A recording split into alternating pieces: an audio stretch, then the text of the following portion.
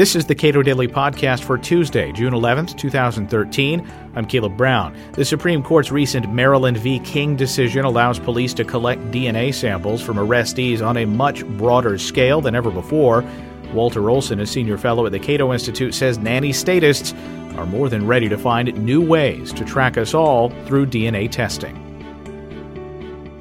Even the majority opinion here in this case notes that they'll be back for more in terms of wanting to make use of this DNA database, which will be a rapidly growing database, to locate people for this or that. Yeah. The dissent by Justice Scalia and the three liberals warned very loudly that they will be back. He said it will not stop at serious crime, which is what the Maryland law had specified. They will be back to take these tests after pettier crime. They will be back to use it for other purposes.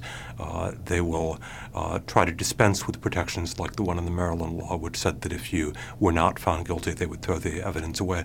And even the majority opinion by Justice Kennedy really did acknowledge, to paraphrase, yes, we know they'll be back for more, and we're here to make sure that they don't get away with too much. We will look carefully when they try to extend it into these new areas.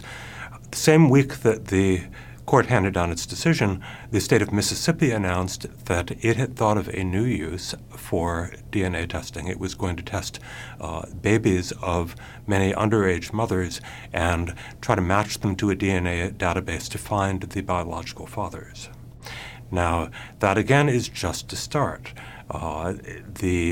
Undoubtedly, there will be some matches. It will save the government some money. It will lead to a few prosecutions. But in a few years, they're going to say, look, there's all these kids getting welfare payments who could be getting child support payments. Let's go out and identify a wider class of fathers. And by that point, people will have gotten more used to the idea. Not clear to me at all where the court is going to draw the line. Now, just to be clear where Justice Scalia and the three liberals drew the line, this is essentially a difference between investigating crime and investigating people, right? Yeah, and it gets into long-standing disputes about the Fourth Amendment.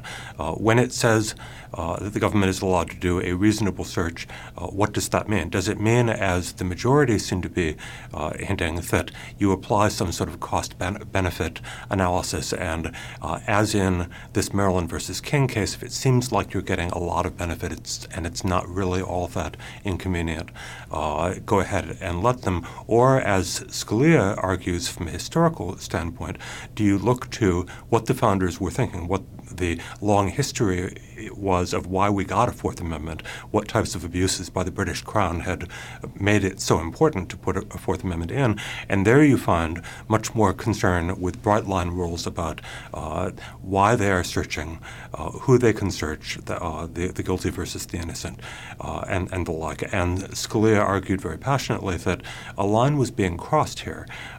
Previously, they had not allowed searches that were clearly intended to gather evidence of unrelated crimes and were being done against someone who was still legally presumed innocent.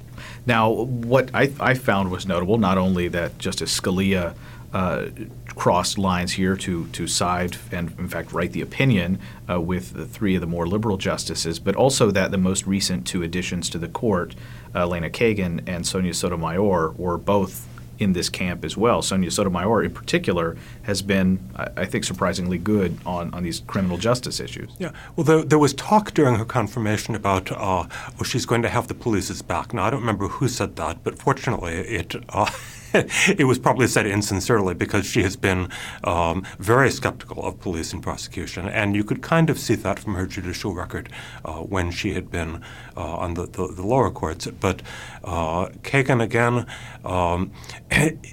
there certainly are parts of the left side of the spectrum where allegiance to civil liberties principles has decayed a lot, but probably Elena Kagan is not from that side.